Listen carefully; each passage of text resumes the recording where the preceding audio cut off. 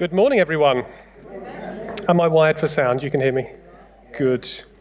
Excellent. So we're continuing our series today, our pre-Christmas series, looking at different characters that related to the Christmas story and how the Holy Spirit worked in their lives. And Gary, I want to say thank you for posing for that picture.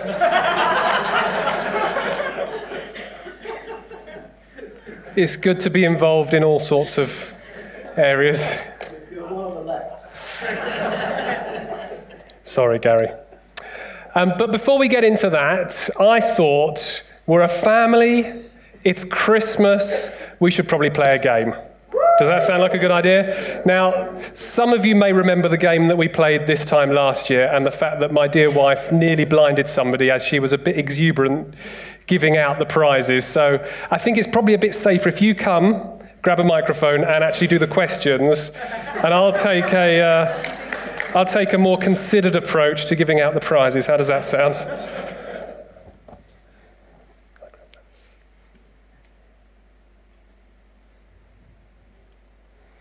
Go for it. Right. So, I'm thinking you might gather a theme as these questions go. But the first question, what is the average wait between making a groundbreaking discovery and winning a Nobel Prize? 25. We've got 25 over here. We've got 20. Sorry? Okay, we've got a few prizes to give out here.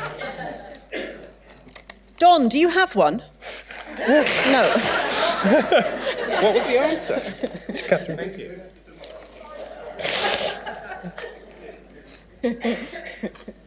Okay. The answer is actually around 20 years. Did anybody else say 20 to 25 years? 10.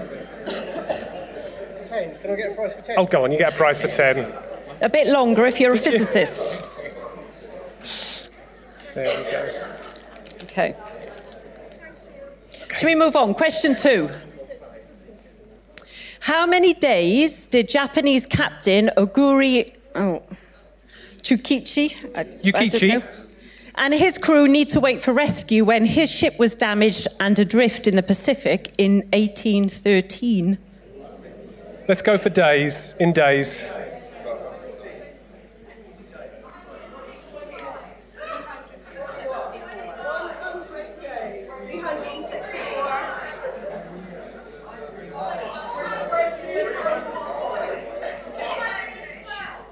Sorry, Kim? You're the closest. Thank you.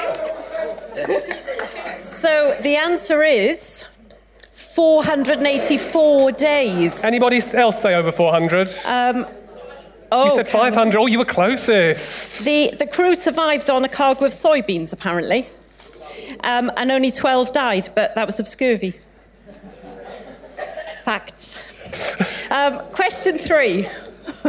How long did Tony Collins need to wait on a trolley in Princess Margaret Hospital, Swindon, in 2001 before being admitted to a bed? 484 days.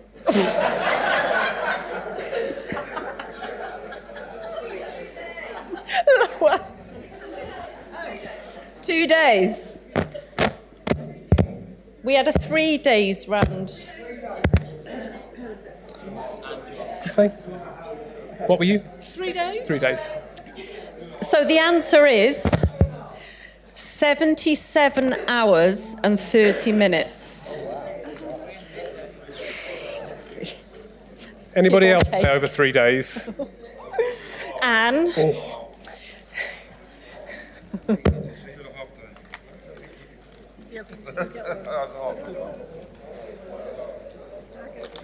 Okay, next one's on a bit of a lighter note.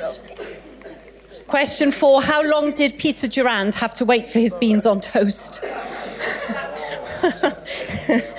Slightly cryptic one, this. Anybody know who Peter Durand is? Anybody know what he invented? Baked beans. No.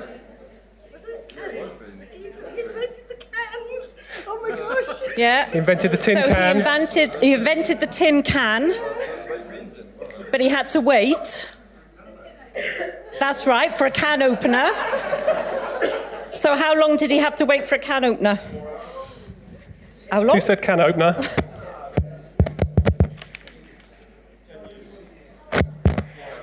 We've got 10 years over here. Who said 10 years? Yeah, you're the closest so far. Longer. It's longer. You're the closest so far. You're the closest so far. Longer. 17. Good, I just wanted one.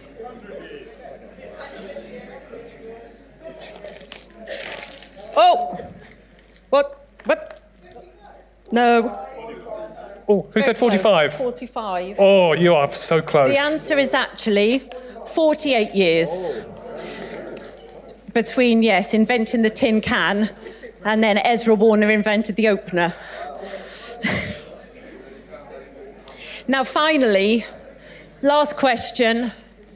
How long did Janet Barrett of Weymouth need to wait for an RSVP to a Boxing Day party in 1919? And this was from the Guinness Book of World Records. We've got 50 years over here. Got 50 and 31. Anybody? Any advances on 50? We've got a 75 somewhere. We got a 75. 76. 76. You're the closest so far. Thank you very much. Who said 60? No, not quite, but you.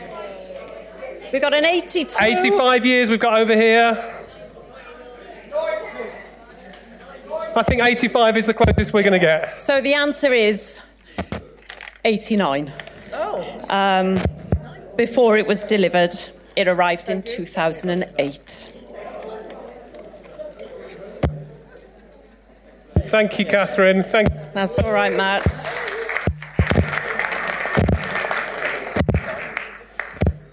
Sounds like I've got a slightly loose connection. Right, so what was the theme of that Christmas quiz? Waiting. Well done, you're on the ball today. So today we're going to look at two people in the New Testament who were really good at waiting. And those two people were Simeon and Anna. And have to say, they probably put Janet Barrett of Weymouth and certainly Peter Durand to shame. So we're going to read from Luke 3. No, Luke 2, not Luke 3.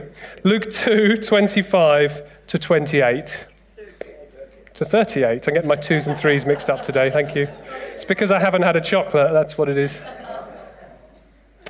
So, I'll be reading from the New Living Translation. The prophecy of Simeon. At that time, and this was when Jesus was a little baby, there was a man in Jerusalem named Simeon. He was righteous and devout and was eagerly waiting for the Messiah to come and rescue Israel. The Holy Spirit was upon him. Other versions say he was filled with the Holy Spirit and had revealed to him that he would not die until he had seen the Lord's Messiah. That day the Spirit led him to the temple. So when Mary and Joseph came to present the baby Jesus to the Lord, as the law required, Simeon was there. He took the child in his arms and praised God, saying, "Sovereign Lord, now let your servant die in peace, as you have promised. I've seen your salvation, which you have prepared for all people. He is a light to reveal God to the nations, and he is the glory of your people Israel." Jesus' parents were amazed at what was being said about him. Then Simeon blessed them, and he said to Mary, the baby's mother, "This child is destined to cause many in Israel to fall, and many others to rise. He's been sent as a sign from God, but many will oppose him. As a result, the deepest thoughts of many hearts will be revealed, and a sword will pierce your very soul." Anna, a prophet, was also there in the temple. She was the daughter of Phanuel from the tribe of Asher, and she was very old. Her husband died when they'd been married only 7 years. Then she lived as a widow to the age of 84. She never left the temple but stayed there day and night, worshipping God with fasting and prayer.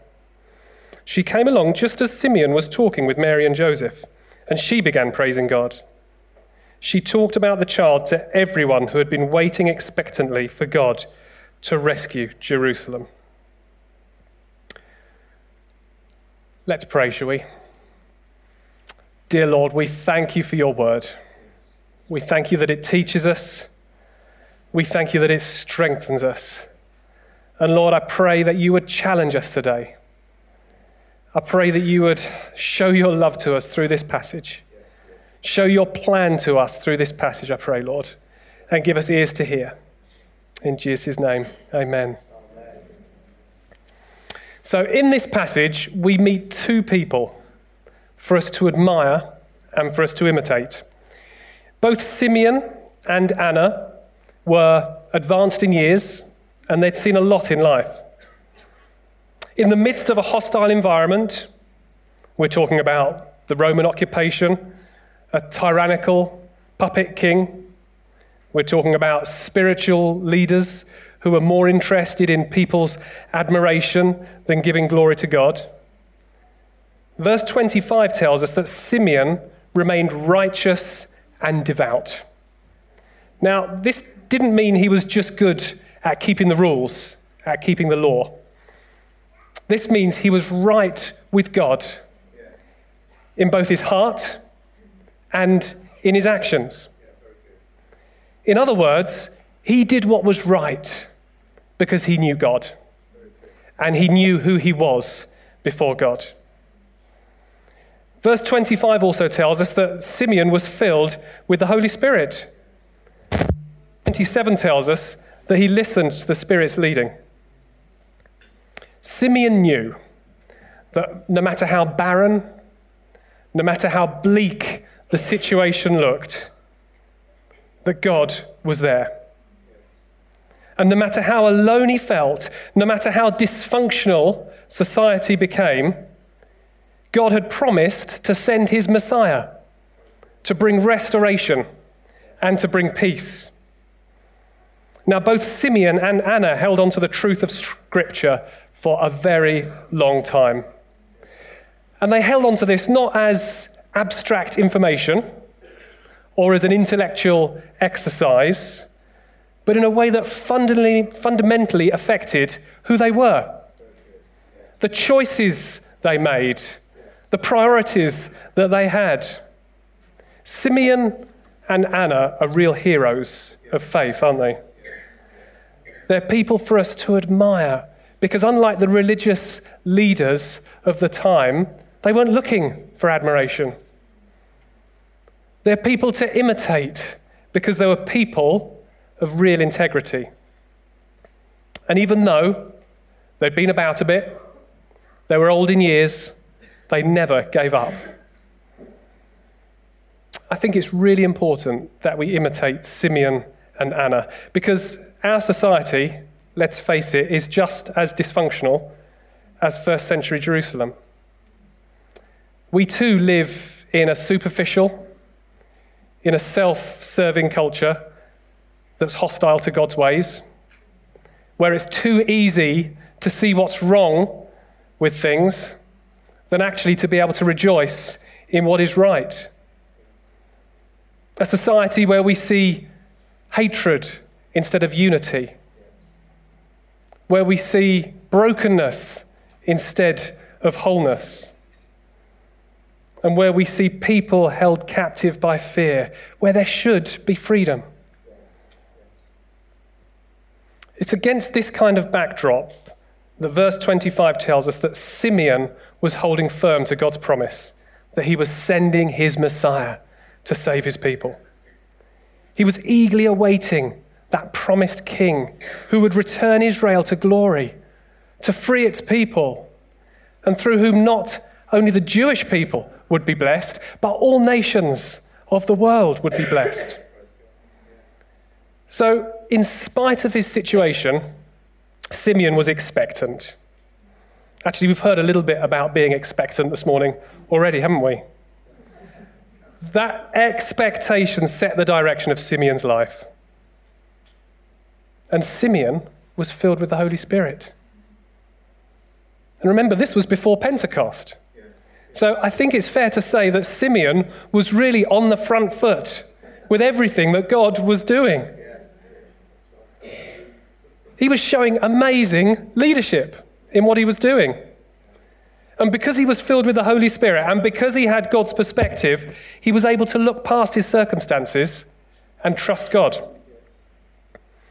Now, as I've said, the Jewish people were living under that promise that God was going to send his Messiah, a king who was going to free his people. And Simeon himself was living under personal promises that we read in that passage, that he wouldn't die until he had seen that Messiah. So Simeon heard both that corporate promise and that personal promise, and he held on to both of them. We're living under God's promises too, aren't we? We're living under promises here in the Bible that God's going to build his church,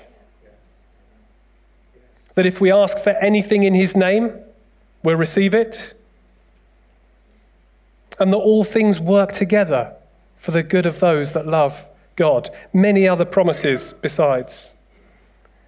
And we're living under promises for us as a church as well. A promise of revival. A promise that God wants to do a new thing in our church and spill out into this town, into this country, and right across this continent. And just like let me just get this, have a little fill, see what we can do. Seems fairly, all right. Is that better? Good. So just like Simeon, you may well be living under promises for your life as well. Maybe you believe that God has told you that a friend or a family member will be healed or saved, or that God's going to break into a really difficult situation that you face at the moment. Maybe God's told you that you're going to step into a new area of gifting or a new ministry, and you're having trouble working that out and actually seeing the reality of that. Just like Simeon held on to the promise he was given, and just like he was expectant that he would see it fulfilled, we need to be expectant. Not just for the corporate promises that we read in the Bible, but for those that have been given to us as a church and those that have been given to you personally. We need to be expectant that they'll be fulfilled. And actually, the longer you wait, that can be really hard. We can only do this if we imitate Simeon. So if you're in that situation today, and I would guess that probably a lot of us are, I would really encourage you to take a long, hard look at how Simeon dealt with this situation. We need to be filled with the Spirit and make sure that we look at things through God's perspective and not our own. Now, being expectant, as wonderful as that picture is only part of the story. Simeon didn't just receive a promise and then sit back expecting God to fulfill it. He was also engaged. Now, one area where most of us need to be really engaged and really focused is when we're driving. And I don't know about you, but I see lots of examples when I'm out on the road of people not necessarily being engaged and understanding what it is they should be doing. And one of my pet peeves when I'm driving, I have to confess, is fog lights. People not knowing what fog lights are and how to use them. Now, the clue is in the name, okay? These are fog lights. They are not light morning mist lights. They're not a little bit of drizzle lights. They're not, I've got a smear on the inside of my windscreen, and because of that I think people can't see me lights. They're fog lights. And if you've read the sacred text of the Highway Code, you will know when you should put your fog lights on. Anybody know when you should put your fog lights on? Another quiz. When it's foggy, yes. When visibility falls below 100 metres. Can we get some sweets down the back, please, Catherine? And some over here too, yeah. 100 metres, okay? Now, and especially, actually, if you put your fog lights on when it's raining, you've got to be aware that the light is scattered by the rain and it dazzles the people behind you. So if you take one thing from today, please think before you press. I've had cars for 3 or 4 years and I've never used anyway, sorry.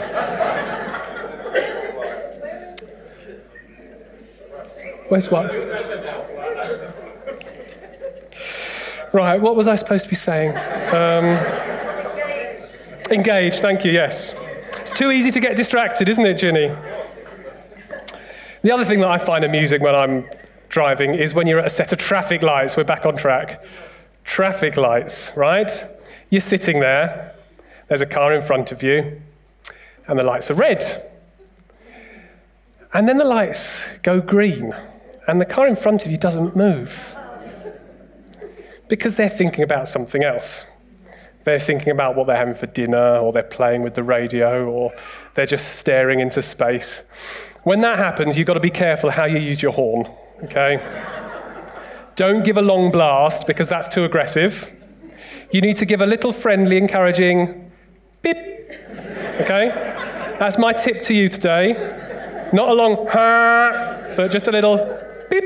And that will just encourage the person enough to see the lights have changed and to move on. See, the funny thing is, that driver is expecting the lights to change. That's why they're sitting there, waiting. But they've disengaged. They've not noticed that the lights have changed. And as a result, if you weren't there to give them a little bit of encouragement, they've missed the opportunity to move. And I wonder how long some of these people sit there. Missing the opportunity and going nowhere. There's a point to all this. You see, Simeon was engaged, and he was active in his desire to see God's promise fulfilled. He didn't sit at home with a cup of tea, waiting for the Messiah to knock on his door. Simeon knew that seeing the prophecy fulfilled actually needed action on his part. So he stayed engaged. He obeyed the Holy Spirit's prompting to go to the temple and to actively seek out God's chosen one. Now we too, all of us, have an active part to play if we're to see God's promises over his church fulfilled. You have an active role to play to see God's promises over your life fulfilled.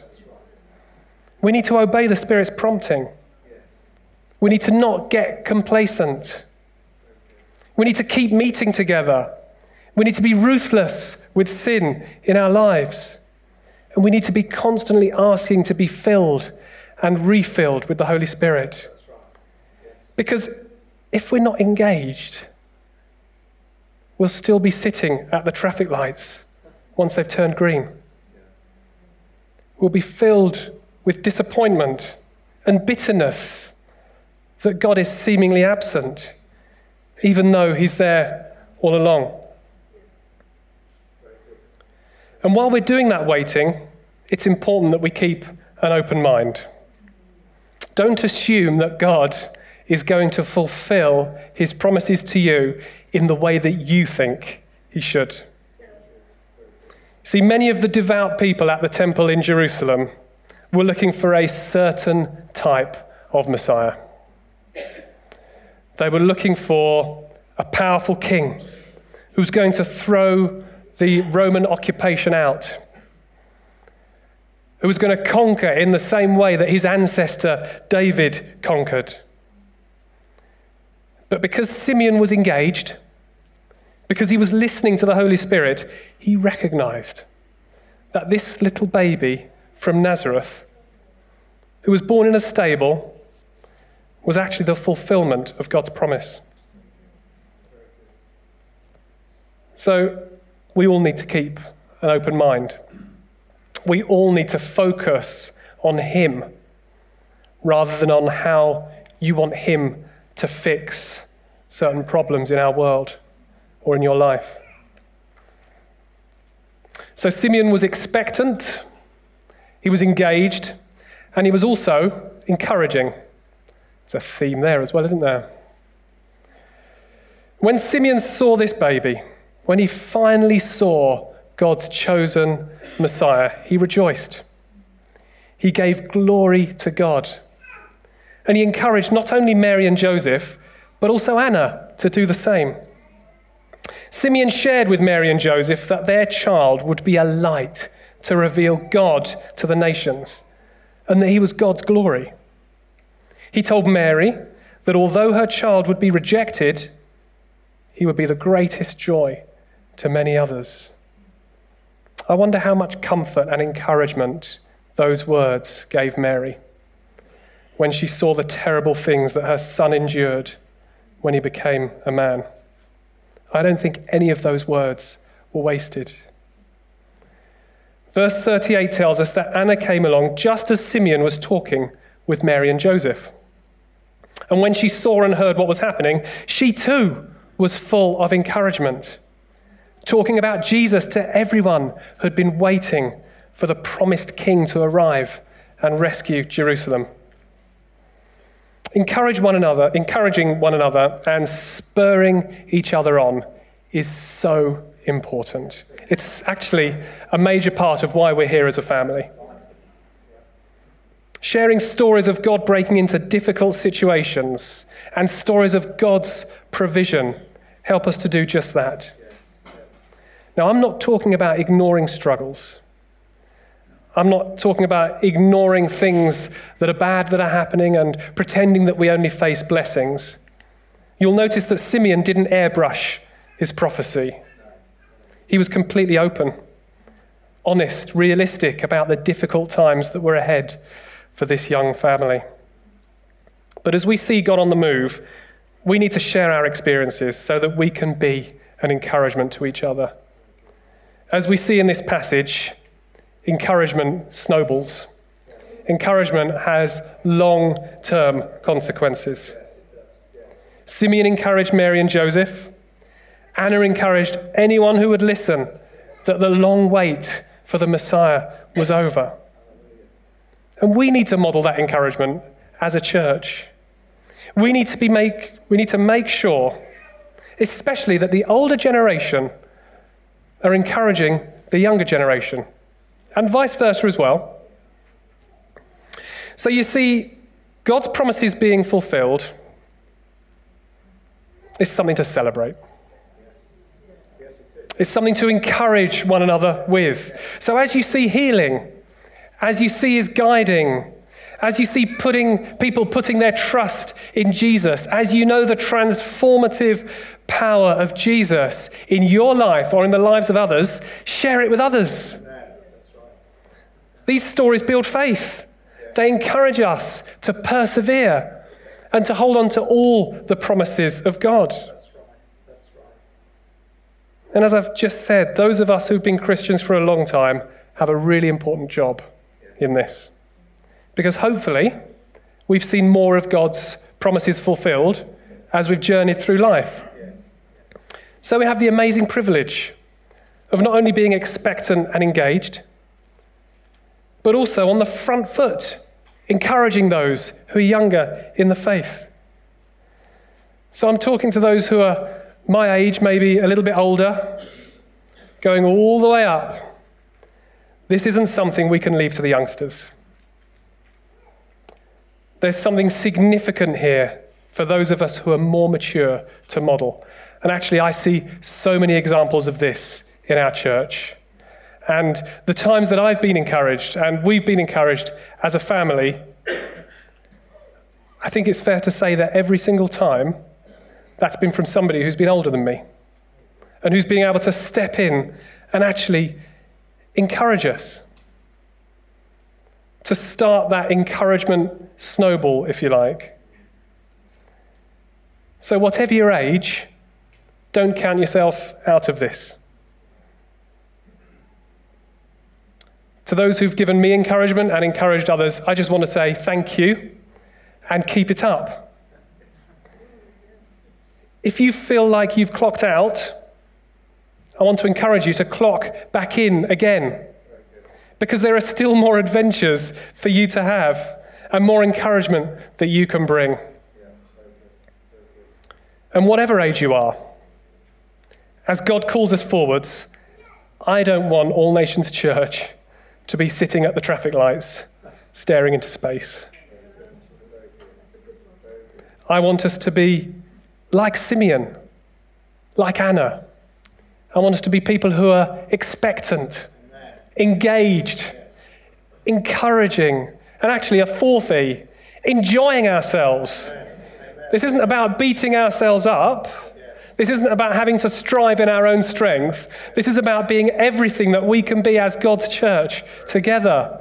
And there is no greater enjoyment than that.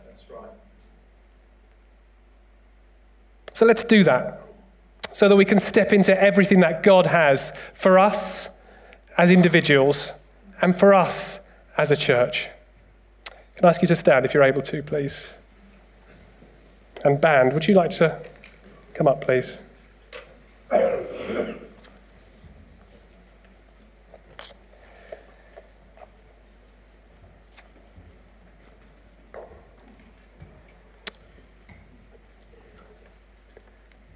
I'm going to lead us in prayer, and we're going to spend a little time worshipping. Our wonderful response team will be down the front here. As I said earlier, our church is full of Simeons and Annas.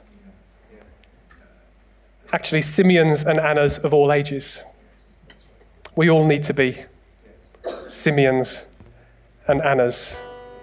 And I'm going to lead us in prayer, and then we're going to spend some time worshipping. And actually, if you know that you've got business that you need to do with God, then I would just encourage you to come to the front, to the response team. They would love to pray with you. There are more things we need to step into as a church. And this is for all of us.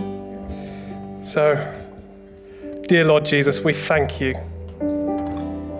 that you are God. We thank you that you are the fulfillment of the Father's plans. And Lord Jesus, thank you that you've put us in a family where we can be expectant and engaged and encouraged and know enjoyment. Lord, I pray that you would help us to model this. I pray you'd help us to step into more of what you have for us. Father God, I pray for those of us who are struggling with waiting. Pray for those of us who just feel as though our faith has been battered. Lord, I pray for courage. I pray that you would fill us afresh with your Spirit, Lord.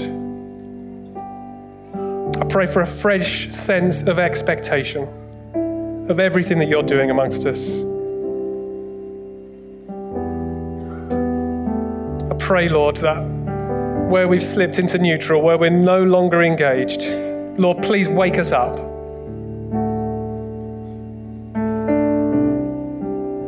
And Lord, I pray that where we feel as though we've clocked out and we're no longer being an encouragement, Lord, I pray that you would give us the courage to clock back in. Thank you, God, that there is only restoration with you. So move us on as a church, I pray, Lord. In Jesus' name, amen. Just before we worship, I really feel so strongly that there are some here who've had promises spoken over their lives, and they've not yet seen the fulfillment of those things. And some of you have almost given up believing that this will ever happen. And I just want to invite you right now to come to the front. I just feel this is a moment of reignition of those promises. And if that's you, just come on right now. Let's not be passive. I know there are some here who are living with the promises of God unfulfilled. And this morning, as Matt has just spoken about Simon and Anna, I just really feel that there's faith being reignited in your heart. I just want to invite you to come as we come and worship. Come on, there are some of you here who are just hiding away. Come on, you can come right now. Come and stand here. We want to pray for those. Yes, there are. Come on, let's not be shy. We're a family here. This is about igniting the purposes and the promises of God. There are many here who've had promises spoken over them, and you're just frustrated that they haven't been fulfilled. Come on, just come and stand right now. Come on, engage. That's what Matt was talking about, engage. You're not at the traffic lights. You're not just waiting for it to happen. Just come and engage. Praise God. Praise God. Yeah, there's still more. There's still more. I can't believe in a congregation of our size that we're just a bunch of passive people just killing time before we go to glory. I really can't believe that. Holy Spirit, right now, we just first of all say to you, come and blow powerfully. Come and blow powerfully over every life, every heart right now that's responding in faith to your words that we've heard this morning. Lord, I want to say right now, Lord, forgive us when we have allowed disappointment and maybe despondency to take over, where we've almost given up. Lord, we confess that to you, and we say we are so sorry that we have almost let those promises slip out of our hands. But Lord, right now, will you put them back in with fire in our hearts? Will you stir those promises again inside each one of us? And Lord, we just want to pray for us as a church, as you've spoken words of revival over us and over our town and over our nation. Lord, engage us again with those words.